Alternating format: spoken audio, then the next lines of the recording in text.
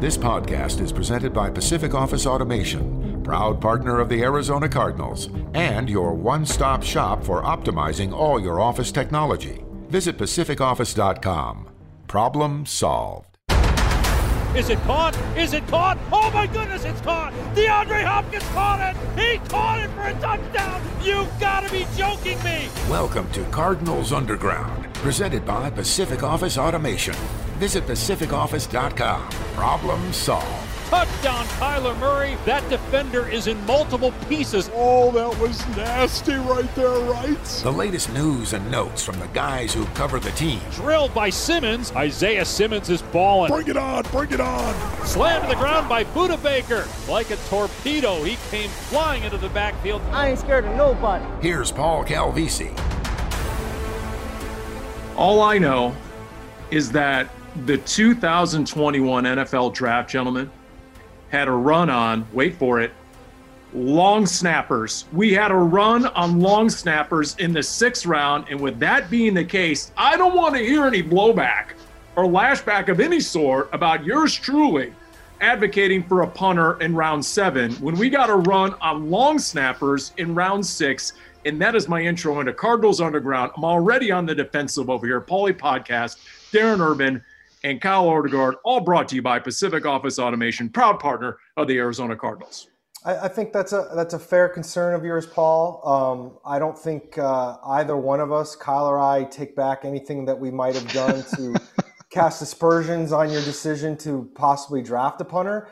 But I think it's fair that you bring up the fact that there were some long snappers. I don't know what those teams were necessarily doing, but there were two, Darren. There were two long snappers drafted within 4 picks of each other late in the 6th round. The first one, actually, it wasn't even that late in the 6th round. There was a long snapper taken before the Cardinals to Tay Gowan. I mean, and his name is Thomas Fletcher, just so you familiarize yourself. It was one of like 70 guys drafted out of Alabama. When Bama even has its long snapper drafted, and then he gets on the phone with Matt Rule, and they sent out the video. Did you see it? And his quote was to Matt Rule, quote, "Am I ready? I'll walk my happy ass to Carolina right now, dude." That was the quote from the long snapper. To be honest, I was a little upset about that whole phone call because people wanted to say that it was the best phone call of the draft when a coach called a player. And hopefully many of the people that are listening to this right now have had the chance to see and hear the Zaven Collins phone call with Steve Keim.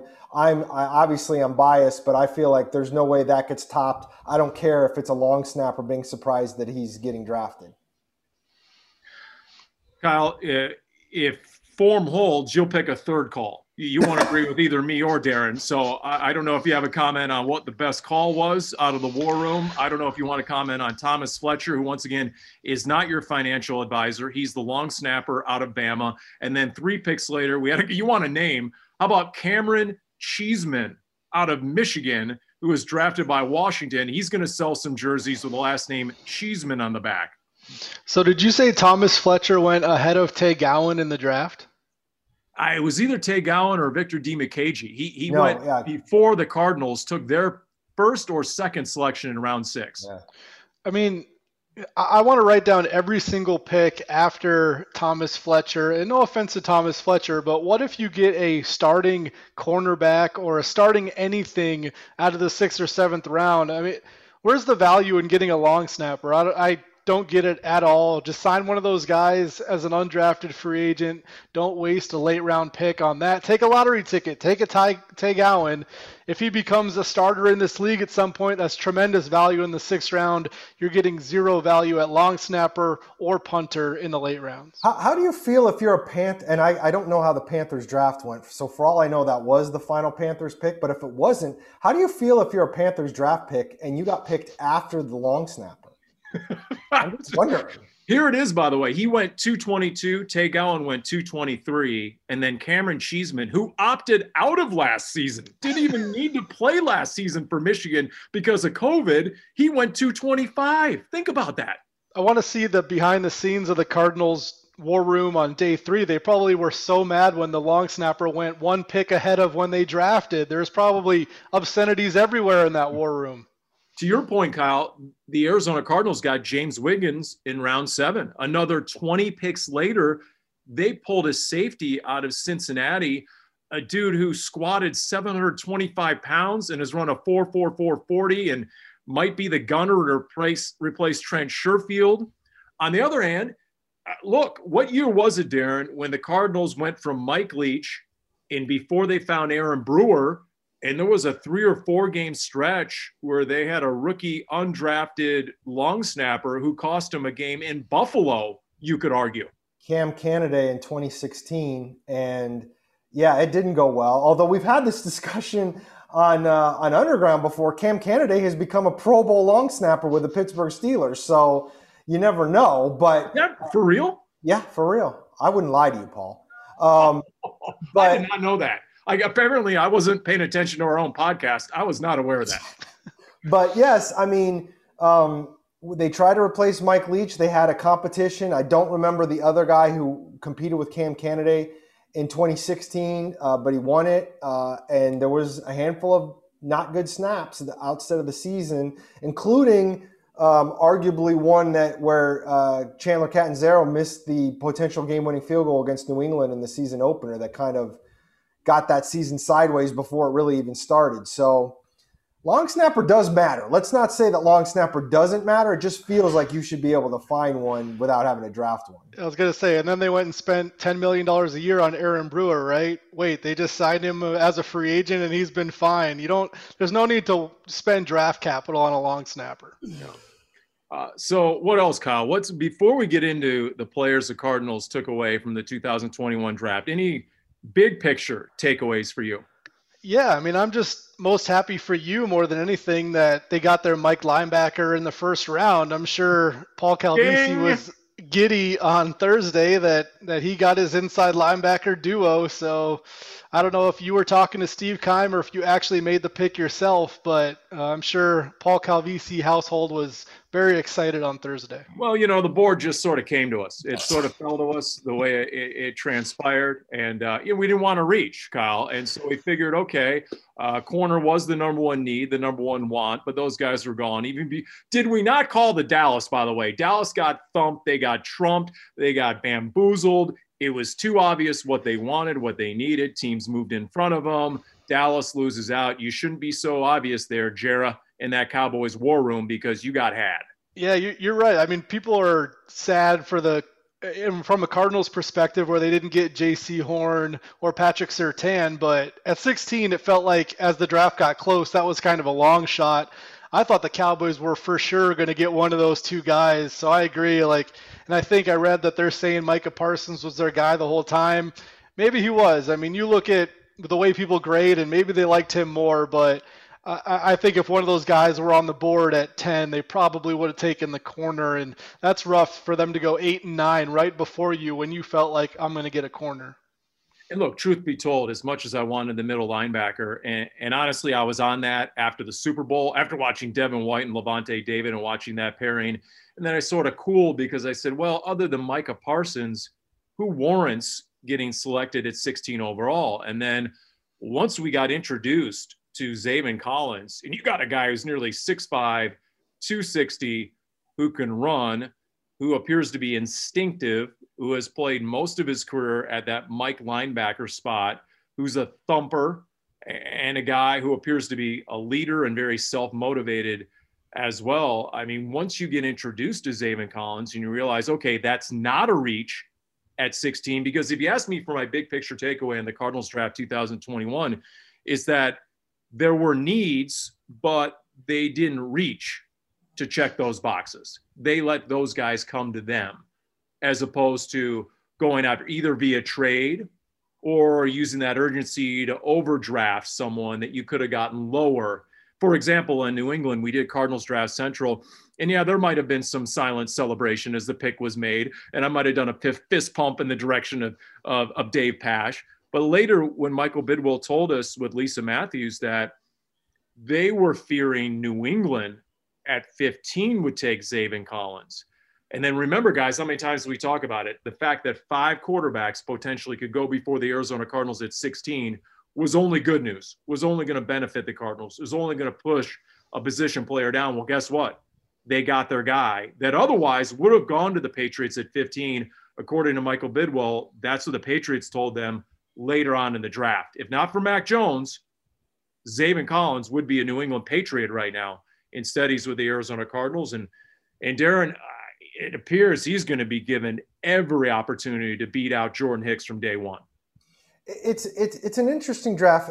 For my big picture takeaway from the draft when it was all done was it felt like, and this can be a plus and a minus thing, and we're only going to know as it plays out over the years, but the one thing that I really got out of it was I felt like they really went for athleticism.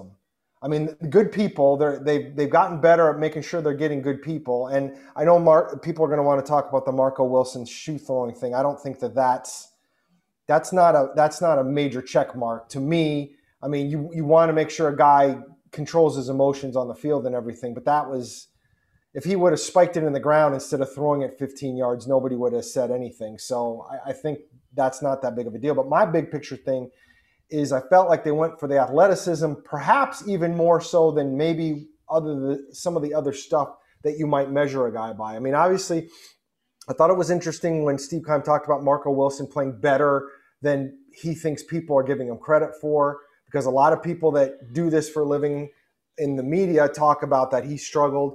You know, Tegowan didn't play last year. I don't want to hold it against him that he didn't opt in, but he's only played one season of high-level football since coming out of high school. So that's the big picture takeaway. But when you come back to Zaven Collins, you do have a little bit of both. He did perform when he was on the field. He absolutely has that athleticism that we've talked about.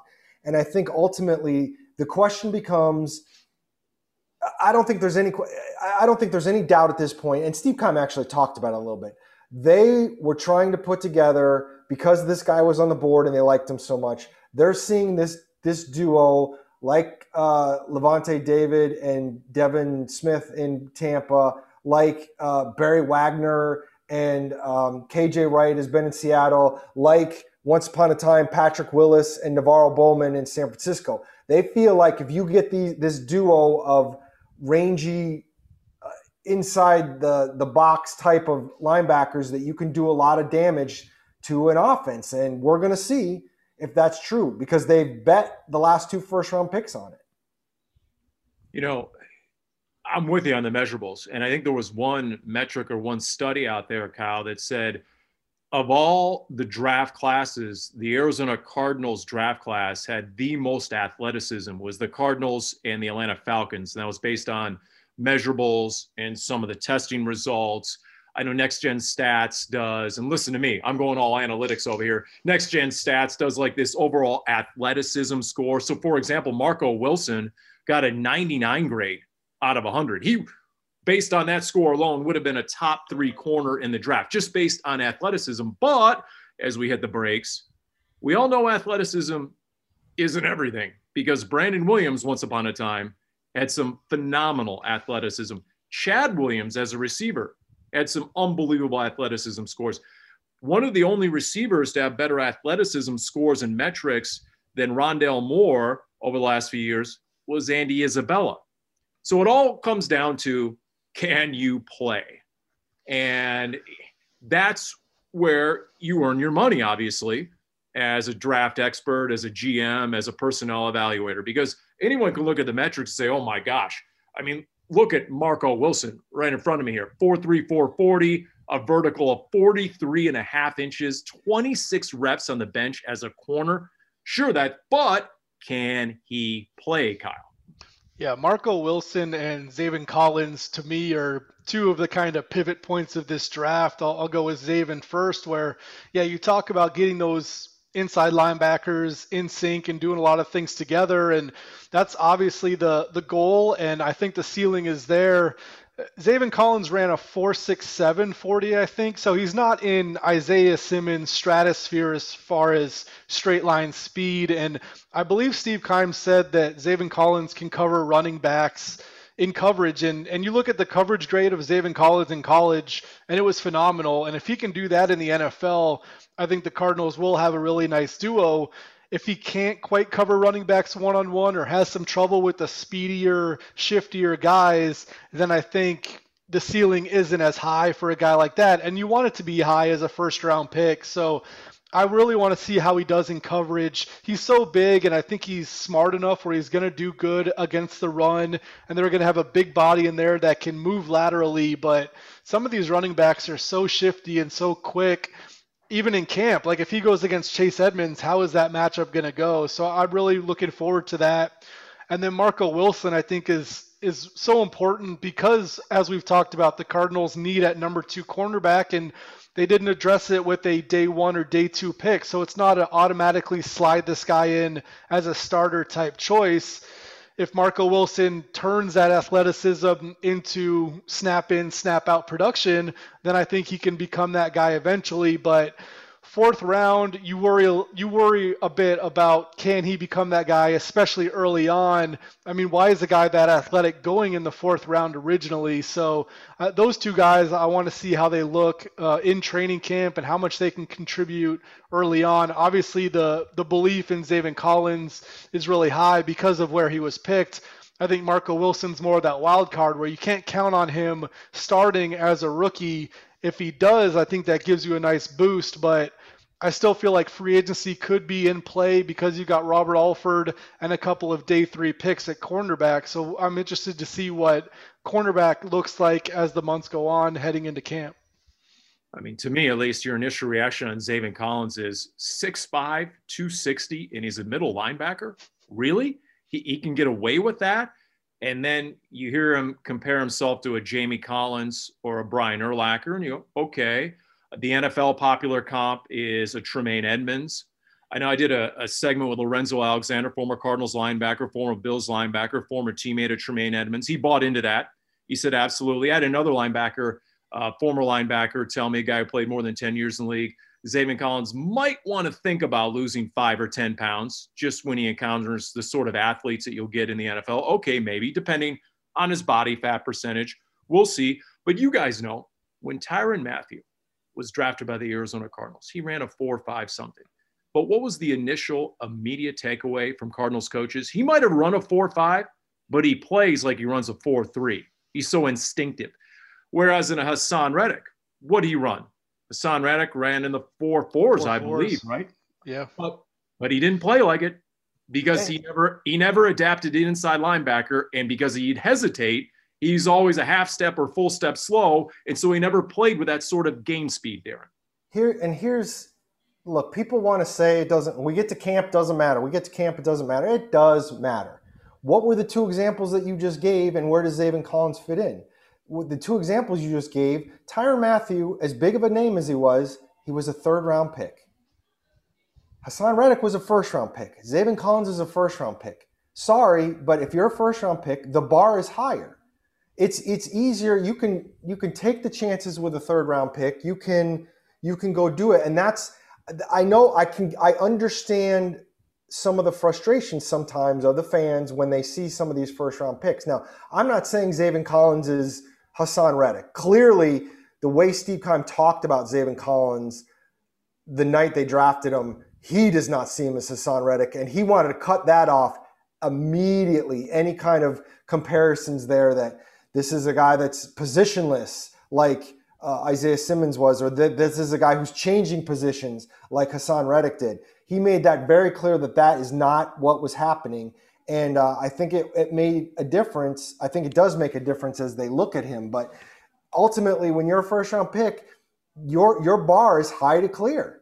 And Tyrann Mathieu turned out to be the best case scenario of a 3rd-round pick. But again, a 3rd-round pick, there's a feel like you don't have a margin for error with a 1st-round pick. And we all know, and I'm not just talking about the Cardinals anymore. I mean, half these 1st-round picks are going to be meh or worse for these teams. That's just how it goes, because you can't predict how these are going to go. And every team is not going to hit on their 1st-round pick, but you would like to hit on more than others. And I think it's a really huge deal.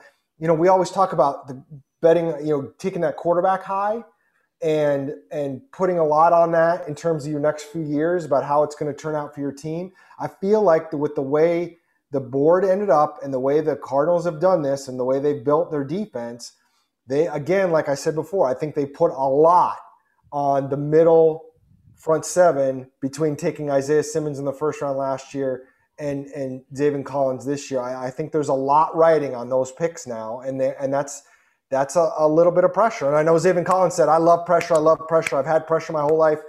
I would expect nothing less, especially after we saw that phone call, for him to say that. But you still got to perform. So we'll see. And I like Zaven Collins, and I think he's got a chance to be a very good player. But I'm definitely a wait and see person for every single guy that gets drafted.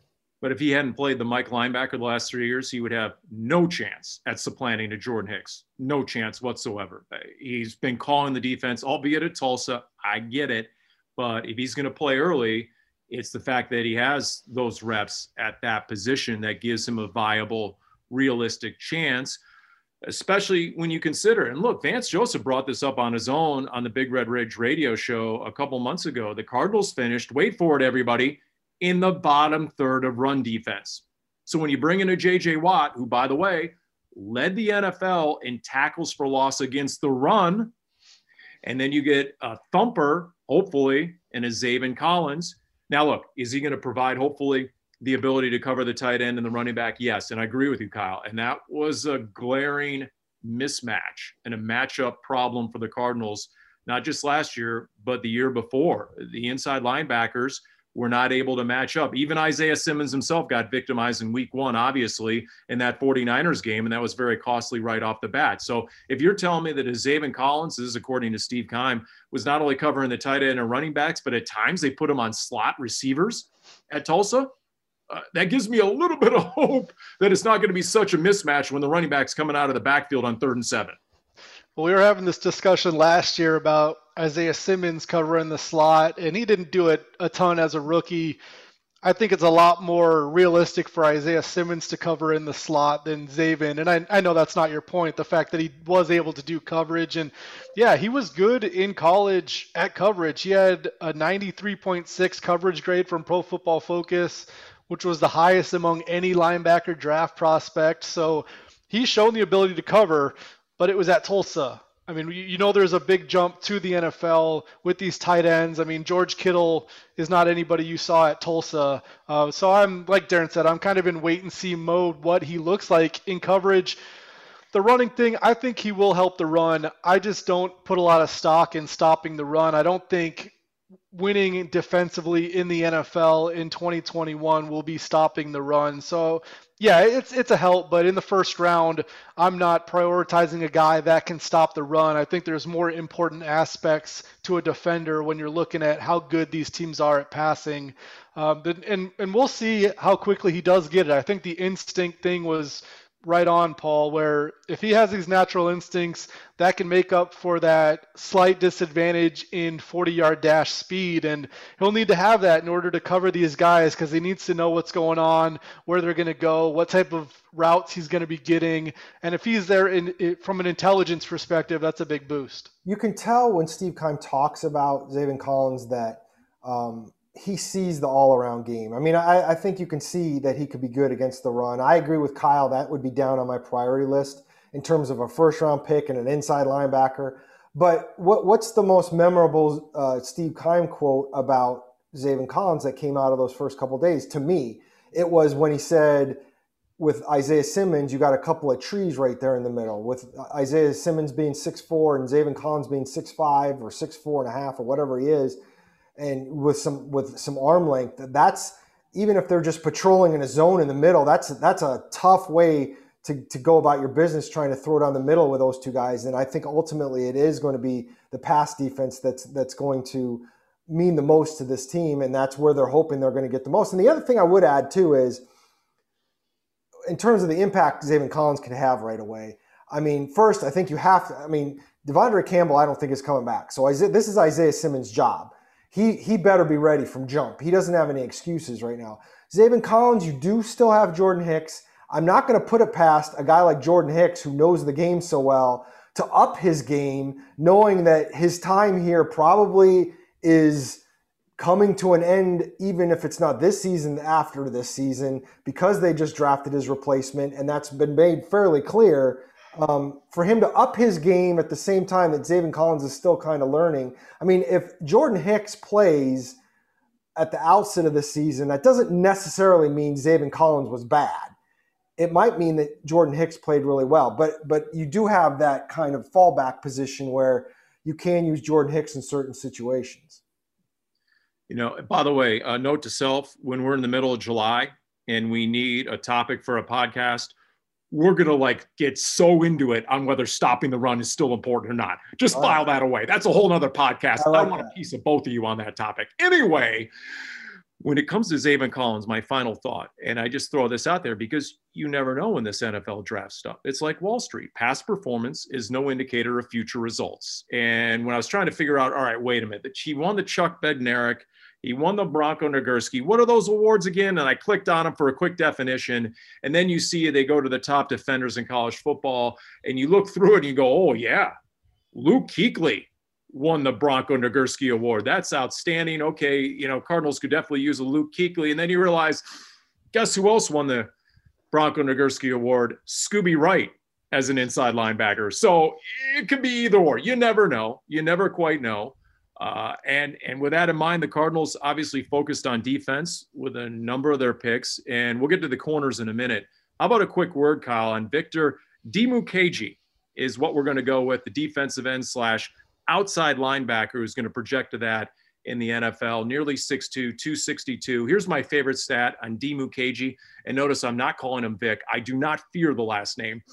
That as a 17-year-old in high school, he bench pressed 225 pounds 32 times as a 17-year-old in high school. That's absurd. Can't we, if we're going to struggle pronouncing his name, why can't we just go with Marcus Golden 2.0? I mean, isn't that basically what we're looking at here? Well, Marcus already likes to refer to himself in the first person, especially in those wired segments. So I don't know. It feels like we're encroaching a little bit on his personal property. Fair. That's fair. I will say that I did notice the Marcus Golden thing when you first saw him. And look, he's a guy with the high motor. And he did have some production. I mean, he wasn't getting 20 sacks out there a year, but he had 7 sacks and 8 sacks. And you're not bringing him in probably to be, a major starter. He's a guy who might be a rotation guy off the edge, but he's a guy you're going to probably like to have in your locker room. He went to Duke. He's got to be smart. He's got to be strong. Those guys, especially in the 6th round, you need those guys too. I think when you take a 6th round outside linebacker, it means that they're missing something because edge rushers are so prevalent and so wanted in the NFL that guys are going to take them early if they feel like they have some significant upside. And being a bit smaller, not having the off-the-charts production, you can see why he was available in the 6th round. And now you just want him to be such a hard worker and have that motor that he can become a rotational type guy in maybe specific situations. But we'll see. I mean, I think he's got a lot to prove. And this year they have so many outside linebackers that I'd be very surprised if he had any sort of significant role. But if you can sit and learn for a season and try to figure out where your niche is in the NFL, it's possible. But all these late round guys, I feel like the first thing they have to do is make the team. And then once you make the team, see if you can carve out some sort of role.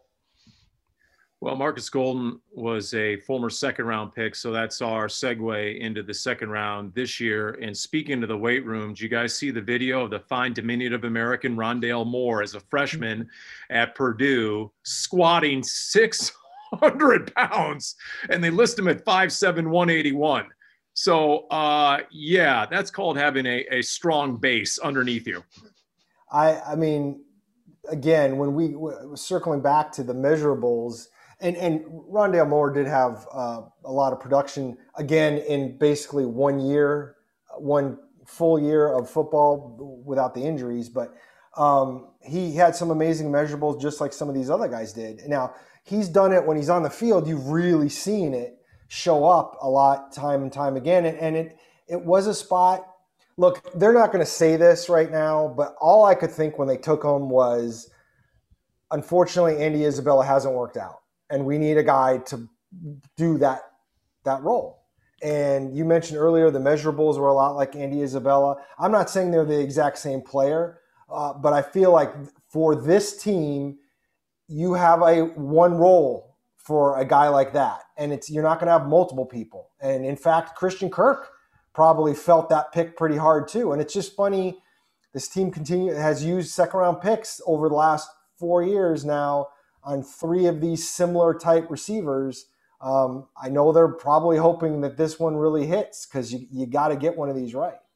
And I think one of Steve Keim's biggest strengths is realizing that he has sunk costs and not to worry about it. Yeah, Rondale Moore and Andy Isabella do have very similar measurables, similar size, but you're not sitting here hoping that Andy Isabella works out in his 3rd season because you haven't seen it yet. And I give him props for grabbing another prospect that looks similar, that a lot of fans are going to say it's Andy Isabella 2.0 and this isn't going to work. But it's clearly a different player completely, and one who maybe has more of that short area quickness. I think we know that Andy Isabella has the long speed, but Rondale Moore feels like that guy who you can get the ball to on bubble screens and jet sweeps, and maybe has just that more instinctual feel for the game on those type of plays in addition to the long speed. So I agree that they still need that guy on offense, and they've been searching for him, but they haven't found it yet because Andy Isabella hasn't worked out. And I think he's a little bit different than Christian Kirk. I think Christian Kirk has more of an all-around receiver game to him, doesn't have that blinding elite speed. Agreed. So I do think they can coexist in this offense where you have a set play list for Rondale Moore. You get him in the game, maybe you give him 4 or 5 touches on offense, get him the punt and kick return stuff. It might not be a bunch right away, but I do think they're going to try a lot of things to get him involved early if he shows that explosion in camp. And I agree. I'm not saying Isabella is the one that really brought up my thing. The Christian Kirk thing is a different thing, other than the fact that Christian Kirk's going into the final year of his contract, and you don't know exactly where that's going to go going forward. But I asked Cliff Kingsbury about the tight end situation and if that was lower on the priority list for this team because of how they run things. And his first words were, well, I wouldn't necessarily say that. But then he went on to say how much 10 personnel they use, how much 10 personnel he likes to use and getting the best 4 guys on the field. And I do think there is a part of him that very much likes the idea. And with all due respect to Ron Wolfley and how this offense is supposedly going to have this tectonic shift change in the plates of the world with running the game and being forceful and everything. And I'm like, I love Wolf, but I'm like, I think Cliff Kingsbury wants to run out DeAndre Hopkins and Rondale Moore and Christian Kirk and AJ Green and do some things. And he wants to get better in the run game, but I don't think there's going to be any kind of significant change. I just don't. Because that's the coach you have. Hey, Wolf, there ain't no fullback walking through that front door. Capiche? Just get that through your head. And I agree with you. The fact that in his very first draft, the Cardinals went after Andy Isabella in round 2. And now 2 years later, they go after Rondale Moore because they don't draft Rondale Moore if Andy Isabella pans out, if Isabella was productive. And I agree with you. Nobody's told me this, most definitely not Cliff Kingsbury, but I'm guessing that he's in that war room and he's talking to Steve Keim and they're having some high-level meetings and there's some serious, significant discussion about how important that sort of player is to the overall success of his offensive scheme as he envisions it. As the play caller, as the play designer, they need that sort of guy to be the guy. It was pretty noticeable to me that there wasn't a ton of jet motion and that sort of thing last season. And I just don't think you had that guy. Christian Kirk could do it a little bit, but he wasn't the type of game breaker in that situation where it totally scared the defenses.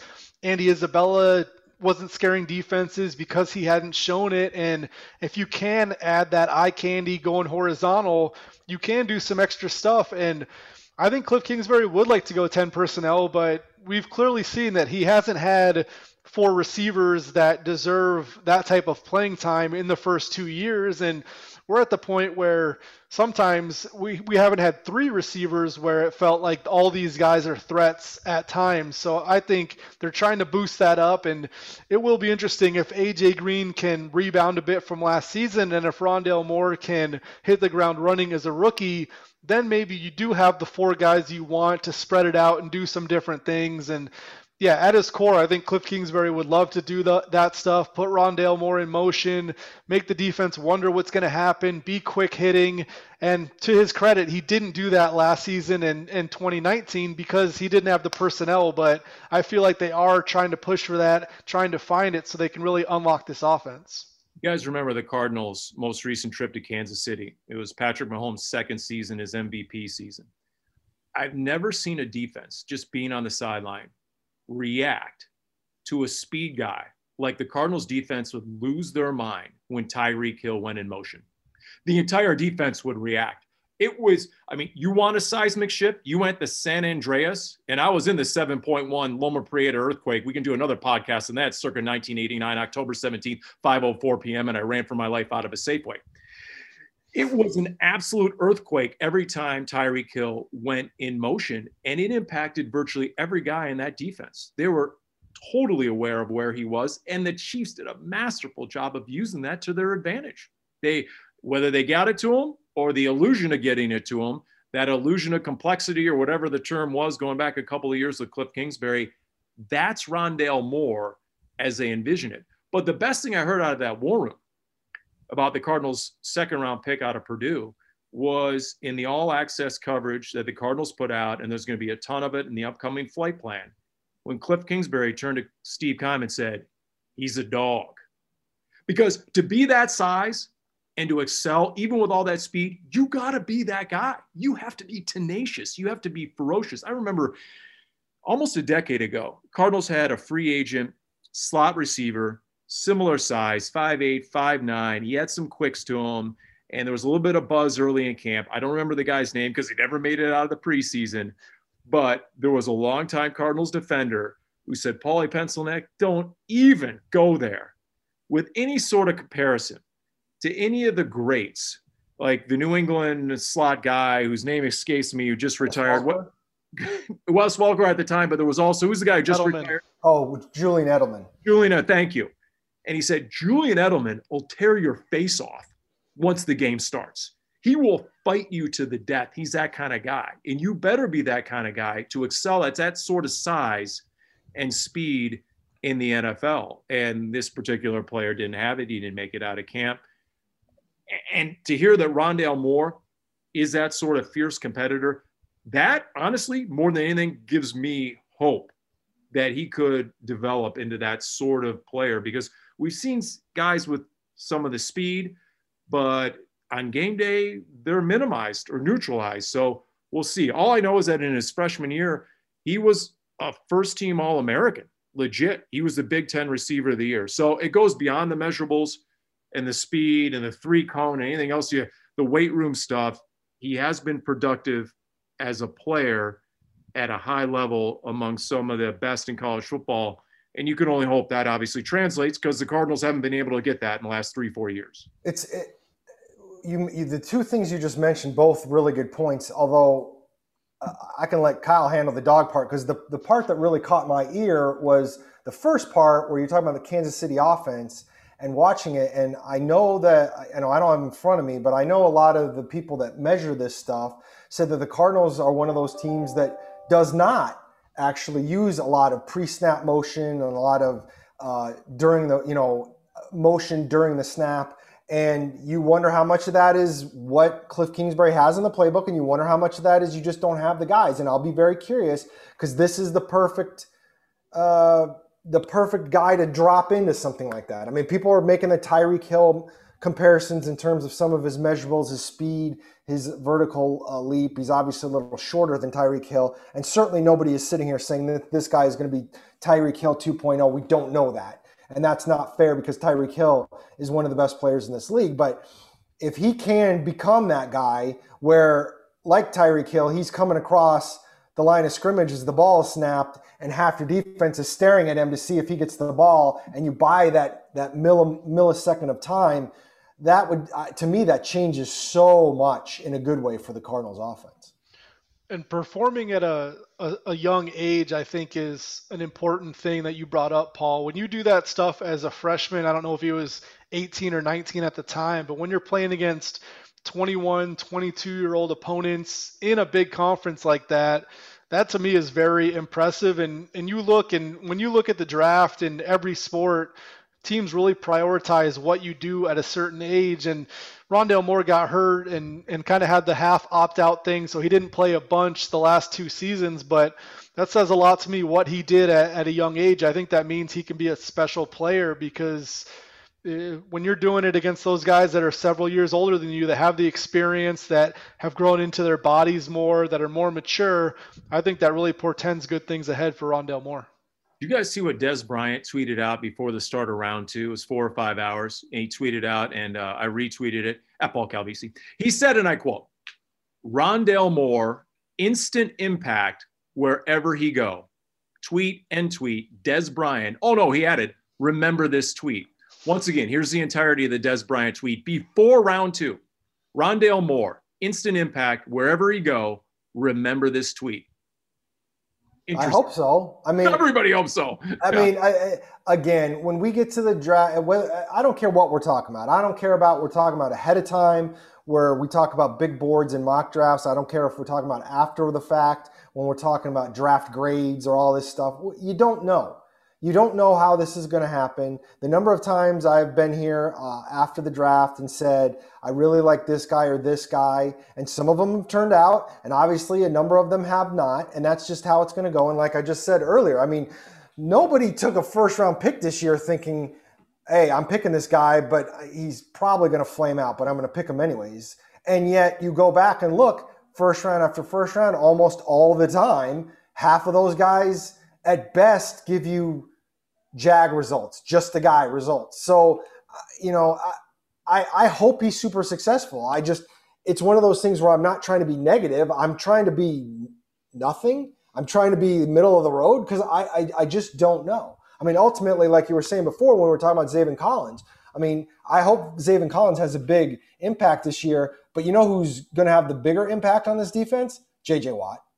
I mean, he just will. So, whatever happens with Zaven Collins, if J.J. Watt falls on his face and doesn't play well, and please, J.J., don't take that personally because this is hypotheticals here. To me, it won't matter what Zaven Collins does because you're in deep doo-doo.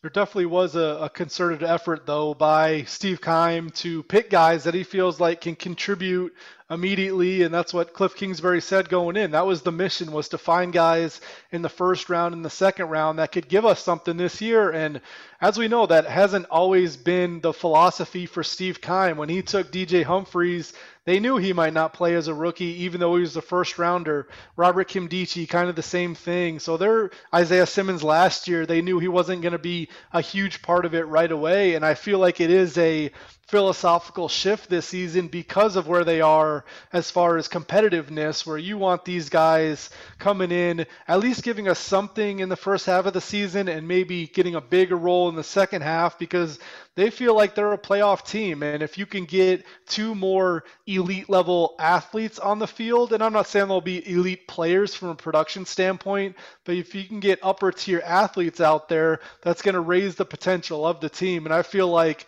as we've been talking about all offseason, where they are with Kyler Murray's rookie contract window, they're really pushing hard right now. And those 2 guys can add to that if they're ready immediately. They need those guys at that spots. To your point, they don't have a viable guy at that impact slot receiver burner position right now who's proven himself, who's been able to keep a defense honest and been able, so there's that. And then you have, the middle linebacker spot where, it was Jordan Hicks. How did he grade out on film? So they're hoping you can get an above average performer, perhaps at that spot. And then obviously he's in the last year of his deal as well. So a lot of decisions, but yeah, I think it underscores how they're all in for this year. And they want that immediate contribution from at least these top 2 draft picks. There's no doubt about that. If not, some of these cornerbacks as well, obviously. Look, if you're going to look at one depth chart in the NFL as a rookie corner, especially someone who was drafted on day 3, you want to come to the Arizona Cardinals. It is absolutely wide open if your name is Marco Wilson in the 4th round, if your name is Tay Gowan in round 6, even James Wiggins in round 7 to make that DB room as a safety, and then be a guy on teams, you have as good an opportunity as anyone taken on day 3 with any team, I would think, in any position group. And then you go after guys who have the size and the speed and the athleticism. Let's get back to Marco Wilson here real quick. 6 foot 191. We mentioned some of the measurables, 4.34, 40, and a 43.5 vertical, just ridiculous. And, here's the thing. When you look at a Todd McShay pre-draft evaluation, and I got some lashback a little bit on Twitter on this one because I just posted basically what Todd McShay said, and I'll quote it. From a talent standpoint, Marco Wilson is probably a second or third round pick, has really great range. He plays aggressively, lays his body on the line, really gifted. The 2 big problems, according to McShay, and I quote, is that he lacks good ball skills. The other big issue is his tackling skills. Okay. To me, that's probably 2 big reasons why he fell into round 4, obviously. But how many corners have elite ball skills? And if you're counting on your corner to have 100-plus tackles like, Malcolm Butler did, you can count those guys on one hand. Well, to be honest, the first thing I think of, Paul, is like, wait, he doesn't have great ball skills, so when he's defending the pass, he's not as great. And he doesn't tackle great, so if he has to have run support, he's not great in that either. That's the first thing I think of. Look, as I said earlier, I think they went with a lot of athleticism in this draft. When you're looking at a cornerback, and this probably goes for any position, but cornerback, I think especially in a lot of ways, you can't teach a guy to run. I mean, a guy could have the best ball skills in the world, and if he's running a 4.85, you're not going to be able to use him a lot because he's just not going to be able to keep up. So you have to have some of the inherent athleticism and talent to get there. And you hope that you can turn that and you can improve the ball skills because you feel like the ball skills are something that could possibly be taught. Now, we'll have to see where that goes.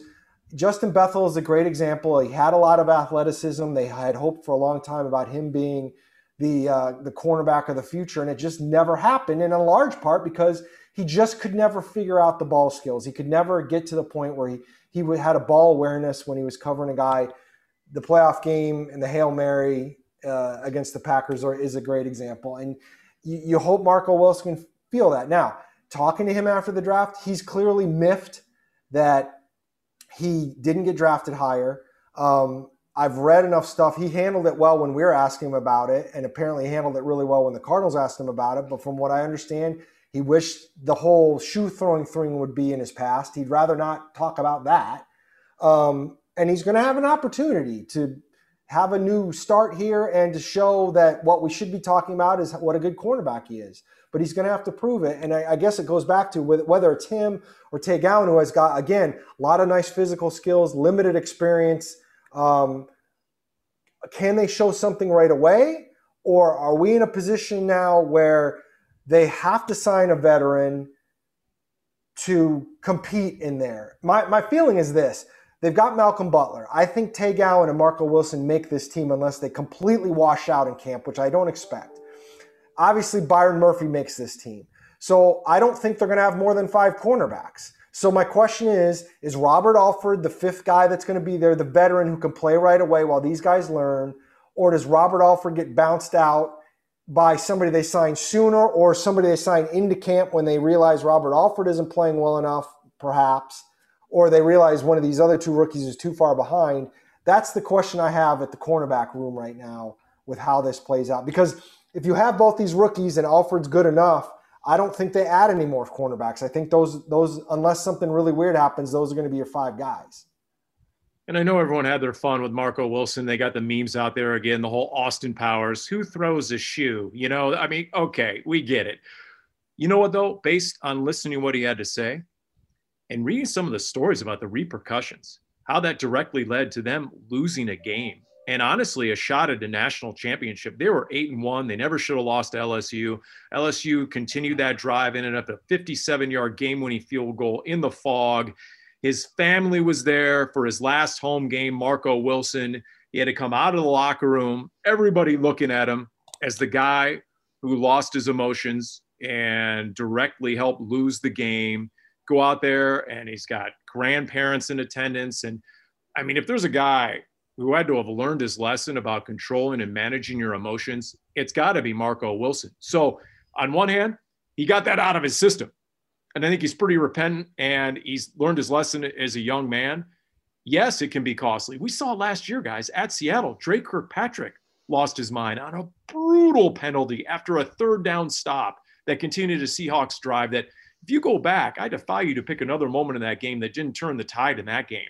That Drake Kirkpatrick penalty was.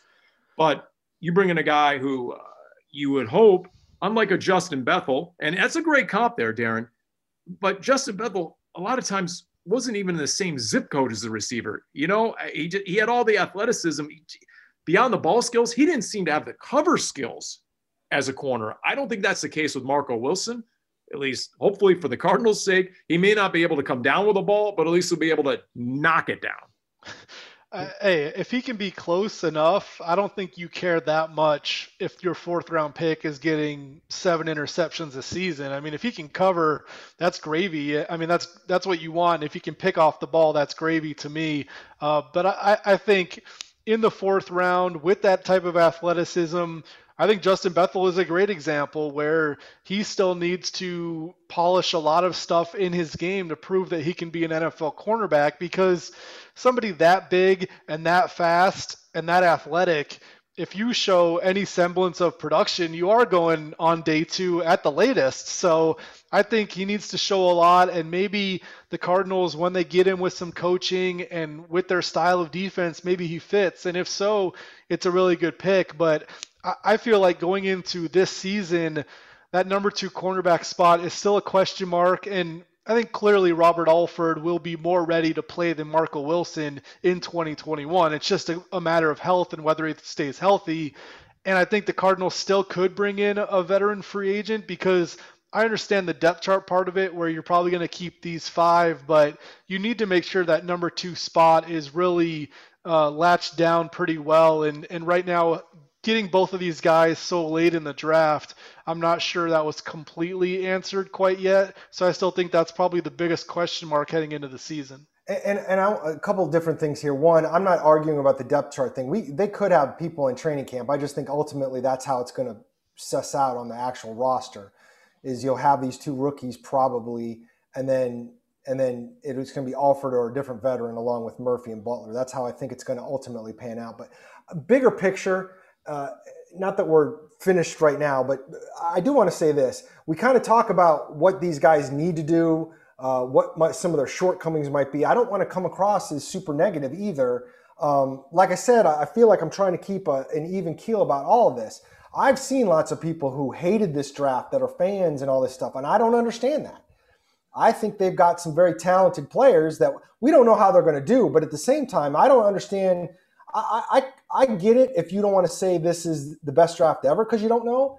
But for the same reason, you can't say this is a bad draft. I disagree that it's a bad draft. And I going back to what you said earlier, Paul, about like not reaching. I mean, again, we talked about it coming in, the Cody Brown pick of the pass rusher once upon a time, or reaching for a cornerback. And maybe Greg Newsome ends up being really good. But if they had these grades out where they said Greg Newsome was going to be a solid starting quarterback, and they had grades on Zaven Collins that said he's got a chance to be a multi-Pro Bowler linebacker, that's not even a discussion.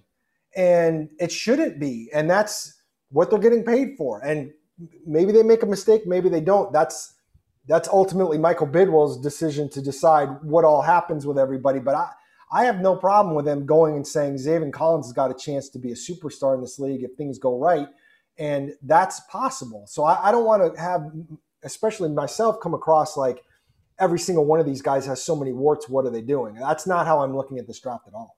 I mean, Darren, how can you not be bullish on the Cardinals draft class when they got the self-proclaimed Tom Brady of the cornerbacks, right? If they got the Tom Brady of the corners, then, I mean, come on now, right there. I mean, you had me at Tom Brady. Take out, right? They got the Tom Brady of the cornerbacks 1 pick after the long snapper. That's right. That's right, Carolina. Matt Rule, how's that taste, right? Work that into your war room conversation. We want to see the all-access video on that out of Carolina. You kidding me? They get Tay Gowan, corner, 6'1", out of Central Florida, 186, opted out of last season. He's said to be with his infant daughter, who was born prematurely, didn't want to take any chances with COVID-19. Okay, that's a double ding, I think, in our book on that one, as he has his priorities straight, family before football. What's intriguing, though, and I presume is the reason he lasted until round 6 and gives him the chance to be the Tom Brady of corners, we can't say that enough, is the fact that he did only have one season at the FBS level, at the D1 true big school level, even UCF.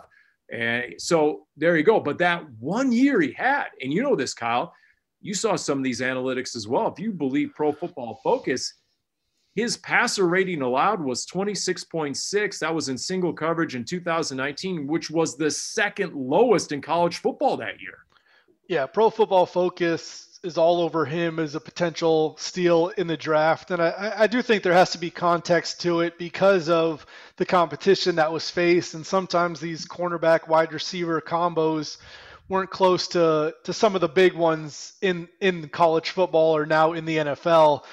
So we'll see. I mean, he's a 6th-round cornerback, but when you start talking about a guy with the type of ability he showed in college, and yeah, it was only one season, but once again, he did it when he was pretty young still, showed that ability, and I think it's worthy to take a flyer on a guy like that, especially so late where there are some question marks, but they can be easily explained in 2 or 3 years looking back. Like, he opted out, and if he played and he played well, maybe he would have been a day 2 pick, and now you got him in the 6th round. So I really like those type of gambles on athleticism, on opt-out guys, on injured guys. I think that's the type of risk you take in the 5th, 6th, 7th round. And maybe Jalen Thompson is a good example, a supplemental pick. Like, you just take guys that have upside, and maybe it doesn't work out, but I mean, give me the cornerback with potential over, let's say, a long snapper. I would agree with that. I mean, I know that Cliff and Kime both said that they felt Marco Wilson was a steal of the draft. I think this guy has the chance to be it. It's easy to go there because it's a 6th-round pick. It's late in the 6th round. It was their second 6th-round pick. If you would have said that Mason Cole, where he was with your team, you were going to be able to trade him for a chance at a solid cornerback in this league, even if he's just a solid backup, you would have taken that in a second, and that's what they've done. It's like Kyle said earlier, the whole lottery ticket type of situation. It was a late 6th-round pick. You got it in a trade for a guy that, quite frankly, probably wasn't going to make your roster by the time you got to end of training camp with Mason Cole, and now you turn it into a potential cornerback, and who knows what he turns out to be. I love his story. I love what he has. You know, would I have taken him in the 2nd round? Probably not. But that's the best part about the 6th round is you have that chance to do that thing. And so I like this pick a lot. And who knows, maybe he surprises more people and jumps ahead of Marco Wilson. We don't know. But the best part is you have these 2 young guys. If you said right now today that either Marco Wilson or Tay Gowan would end up becoming a starter-level cornerback in this league, you take it in a second. You don't care which one, you take it in a second, and it would be a successful draft. What did he run in the 40, Tay Gowan? Do you guys know offhand? I think we know each other well enough here on Cardinals Underground, brought to you by Pacific Office Automation, proud partner of the Arizona Cardinals, where I can put you guys on the spot. I know the golden rule. Don't ask me a question where I don't know the answer. I never did see a 40 on Tay Gowan. He ran a 4.44 at his pro day. Okay. I'll take it. Yeah. If he can play, if you can cover. You know, the 1 year he played at UCF, he allowed 25 yards or fewer in 9 of his 12 games. So I'm presuming he was matched up against the other team's number 1 receiver. So at least there's enough evidence here to warrant a 6th-round pick at the very least. There's no doubt about it. Then you factor in the Cardinals' need. Then you factor in his chance to make this roster. The other thing I loved about this, when I read some of the various media scouting reports looking for his 40, which I obviously never found, I saw a lot of phrases like, and I quote them, I wrote them down: nasty nature, not afraid of physical play, man skills, further upside, had only the 1 year of FBS play. So I like that. If he's got that mentality too, where he doesn't get in and impress man and he'll fight you as a corner, I'll take it every day.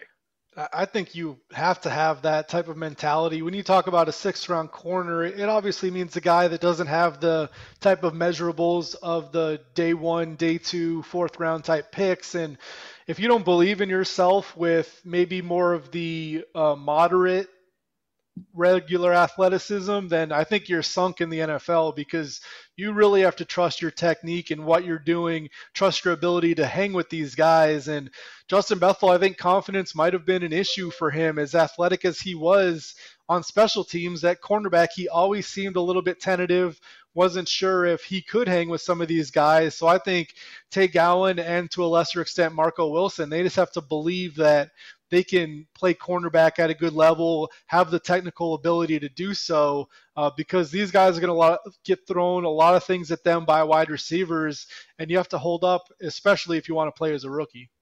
I don't know what Richard Sherman ran at his pro day coming out of Stanford, but I'll say this, doesn't matter. Don't even look up Richard Sherman. If you think of Richard Sherman in his prime, would you cite speed? I wouldn't. I'd cite his cover skills, the fact he was nasty. He'd fight you every snap. He'd compete. He was mentally tougher than you were. I mean, these are all things that, to me, made him a Hall of Fame corner, Richard Sherman. It wasn't that he ran a 4.25 40 or some sort of blazing speed. So if you can get a corner, to Darren's point earlier, you got to have some base athleticism, there's no doubt, just to compete. But once you get into the NFL, if you have some of those attributes, that is what's going to separate you from so many different guys. And look, Andy Isabella, I'll use it as an example on the other side of the equation. When he had a nice start to his second year in the NFL, what did he cite? His confidence. His confidence was up, and he didn't always have that confidence his rookie year. And he might have even been a little intimidated at times his rookie year. And then just when we thought, okay, he was having a great start to year 2, and then things leveled out, and he ended up the same way he did in year 1, where he was a healthy scratch by December. So, yeah, it is critical in a lot of ways.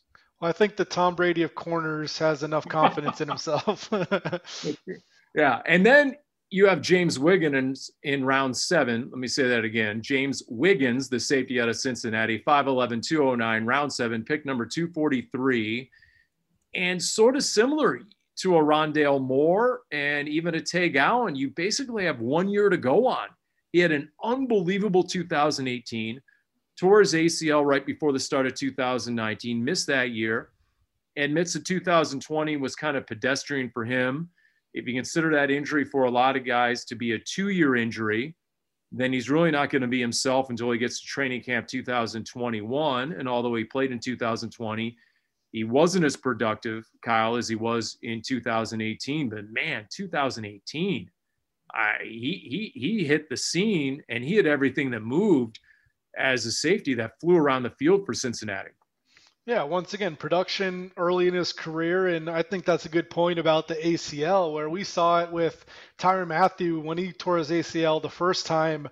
His 2014 season wasn't very good at all. In 2015, he was arguably the best defensive player in the NFL, and his athleticism came back, his explosiveness came back. And James Wiggins is a 7th-round pick, and if people thought that was the big issue, then they would have taken him in an earlier round. So once again, more of a flyer, more of a lottery ticket, but you can't argue with the athleticism already. And if he gains more explosiveness, at the very least, you have a nice special teams cog, and then maybe down the road, he can get into that safety mix. Right now, pretty much a logjam at the position, but in the future, maybe it opens up for him. I do feel like this was a pick for Jeff Rodgers to give him another quality guy that can play special teams.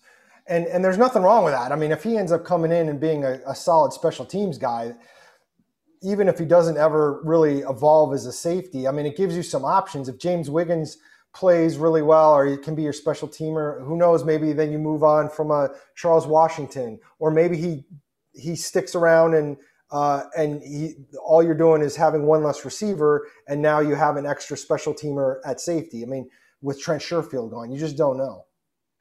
So I did a quick Google search on James Wiggins, and you know what came up? A 2019 college football freaks list that I guess Bruce Feldman puts out every single year. There's 36 players on it. This is from all of college football, any level.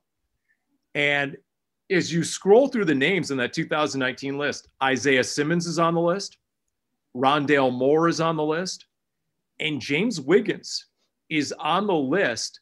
And here's a little bit of the description. Ridiculously strong for being only 205 pounds. He's 5'11", squatting 725 and benching 225 for 18 reps.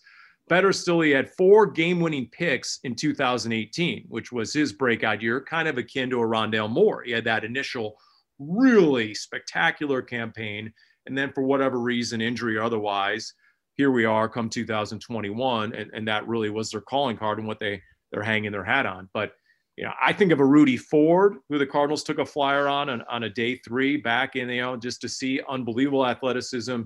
He excelled on special teams. Can he play safety? He was more of a special teams guy akin to a Justin Bethel. We'll see if James Wiggins gives you anything. He said all the right things, that he really admires the game of a Budda Baker and a Tyrann Mathieu, an Antrel Rolle, who went to the same high school as his in the Miami area. So, James Wiggins, I'm curious, especially if he's a hard hitter, bring it. I was wondering when he mentioned Antrel Rolle if he even realized that Antrel Rolle was drafted by the Cardinals, or if that just happened to be because he went to the same high school and didn't even realize it. I'll be curious to ask him that. Antrel Rolle, who, by the way, was drafted, 8th overall as a corner, then ended up probably being better as a safety later on in his career. And then anybody have a comment on Michael Manette? Is it Manette, the center out of Penn State, goes round 7? The only thing I would say about him, and I don't know a lot about him, is he's smart. He's older, so he's got experience. I do think that it's going to be tough to make this offensive line on the active roster, and I'll be curious to see kind of where Lamont Galliard is right now, because I think everybody kind of assumes Lamont Galliard's the guy that's going to be your backup center behind Rodney Hudson. Okay, so who's going to be the first guy to call Budda Baker Carson Palmer? Everybody throw $5 into the hat. Is it going to be Pash? Is it going to be Wolf? Is it going to be Paulie Pencilneck? You guys hey, we might not even get to the season. Might be you guys on the pregame show with Lisa Matthews. Yeah. Who's going to call number 3 Carson Palmer before they get to Budda Baker? It's going to be so hard to tell out there on the field. One plays offense and one plays defense. How tall is Carson Palmer? 6'5". Yeah. Budda's 5'9". I will say that if I had to lay bets when they first said that the players were going to be able to switch to single digits, so many more of them were going to be able to switch to single digits, I think Budda would have been last on my list about a guy that would do it, just because he just changed. And he just changed because he wanted 32 so bad. It really strikes me as funny, but he did it. I'll give him that. Okay, you guys are the insiders. How much did he have to spend? How much did he have to invest to buy the inventory of the previous jerseys, the old 32 jerseys, because that's incumbent upon the player to take care of the existing inventory before you switch a number? Is he still the highest paid safety in football, or did that take away from it? I believe you are still. I believe he's still, even if he had to shell out 7 figures, perhaps. It's funny. Somebody said that Dalvin. No, he's not going to spend 7 figures to change his number, is he? I don't know. Somebody said Dalvin Cook, the Vikings running back, I read somewhere, was going to have to spend just into 7 figures to buy back all his jerseys, and he's like, nah, never mind. Wow. I don't know. I mean, we don't hear these things. But see, Budda did it once already. He already had to do it with the 36 jerseys a couple years ago. Now, maybe the inventory was a lot less because he wasn't a starter and everything. And that's what's so interesting about it is he's a Pro Bowler now. There's got to be a lot of Budda Baker jerseys out there, right? Well, you can spend 7 figures on Bitcoin and lose all your money too. So, I guess it depends on your choice. I mean, maybe he'll get a second job. And if he's looking for a second job to pay for the jerseys, well, guess what, everyone? State Farm Stadium is hosting a job fair this Saturday from 10 to 2. That is Saturday, May 8th, by the way. Over 600 part-time positions are available. Yes, we said over 600 part-time positions are available. For all the details, including a list of the open positions, all right, you just go to the website. And, of course, the website did not translate to my sheet. So somebody want to look down and tell me, because it omitted the website here as I tell you that no sign up is necessary. You just show up at State Farm Stadium this Saturday from 10 to 2. So you don't necessarily need the website, but if you're going to go to the website for more information, in 3, 2, 1, let me read it for you, Paul. Okay. Visit azcardinals.com/job fair. One word. There you go. azcardinals.com/job fair. And it is coming up this Saturday, 10 a.m., 2 p.m., State Farm Stadium. Over 600 positions available. All right, so let's see. Buda Baker, maybe a second job to pay for the jerseys. What's Larry Fitzgerald going to do in retirement? He might need a side gig, greeter at Walmart. I don't know. Wait, are you breaking news? Wait, are you breaking news here, Paul? No, I'm just trying. I mean, if he hasn't announced it yet, is he really coming back? Although, wait a minute, I did have a theory. Where was it? Where was my theory? I had it down here. Oh, here it is. Here's further impetus for Larry Fitzgerald to come back and play yet another season. Zaven Collins, avid golfer, says that golf is his, quote, getaway sport, and that although he's not a trash talker on the gridiron, quoting Zaven Collins to the media, when we're out there on the golf course, I really let everyone have it. Attention, Larry Fitzgerald, hashtag fresh meat. Zaven Collins in town, and he wants to book a tee time with you sooner than later. Well, clearly, Larry would still be able to golf whether he's playing in the NFL or not. So I don't know if that would be necessarily. And I do feel like even if he retires and isn't an official teammate of Zaven Collins, something tells me the two of them will have a chance to meet at some point. So I'm not worried about that possibility of matching up. Paul, isn't there a theory sitting here on a silver platter for you? They drafted Rondale Moore in the second round. They've got 4 wide receivers. They did not take a tight end. They don't have a move tight end. Don't do it. Don't say it. Once upon a time, he was the best blocking receiver in the game, although he never admitted. I'm doing your work for you, Paul. Kyle, you're leading a horse to water here. I still have yet to drink. I'm just figuring it out. You're right. And let's face it, if Larry hasn't maybe been working out like he should have because he was contemplating retirement, he's probably put on the COVID-19 or so. And, just further reason to forget about it. Don't even do the cardio or the other stuff necessary to lose the weight, get the body fat down. Just keep it on, keep playing golf. Check in at about 255, Larry. You can do it on that frame at 6'3". And you're right. Just be sort of a hybrid tight end H-back. Wow. First of all, this is like throwing the stick into the hornet's nest because the number of fans that want Larry to come back and why can't he play tight end? I'm guessing the number one reason Larry can't come back to play tight end is because he would have no interest in coming back to play tight end. None. And part of it was, you just said it. He was like the best blocking receiver in the NFL, and he wouldn't even talk about it because he hated it so much. He was in denial about being the best blocking receiver in the NFL. He ain't going to be a tight end. Please, let's not go there. I'm disappointed in Kyle for even broaching the subject. That's got to be more realistic than receiver at this point, right? Well, that's also true. But there are different kinds of tight ends. Dan Arnold. Right. There's Dan Arnold. There's the Ricky Seals-Jones. You think that guy was holding up at the point of attack? That's brilliant. That's what Larry Fitzgerald wants. He wants to be compared to the Ricky Seals-Jones and Dan Arnolds of the world. Well, Kyle actually diverted me from my original theory. Oh, you had a theory? Coming back for a piece of Zaven Collins, which probably isn't enough.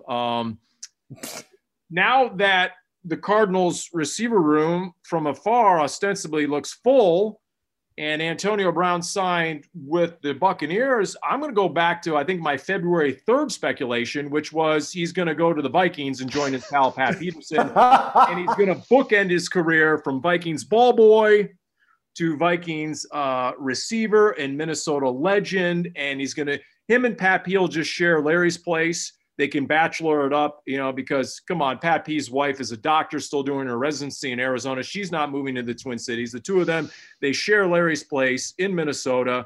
They play for the Vikings, both on one-year deals. Pat moves on, Larry retires. Boom, we're done. So clearly, we have reached the point in the offseason where Larry absolutely has to tell us what's going on because Paul Calvisi has now resorted to recycling his theories. We need to get some closure to this. Closure. Well, I came back to my middle linebacker theory for the Cardinals. That worked out, Zaven Collins. So now I'm going to go back to an earlier theory on Fitz.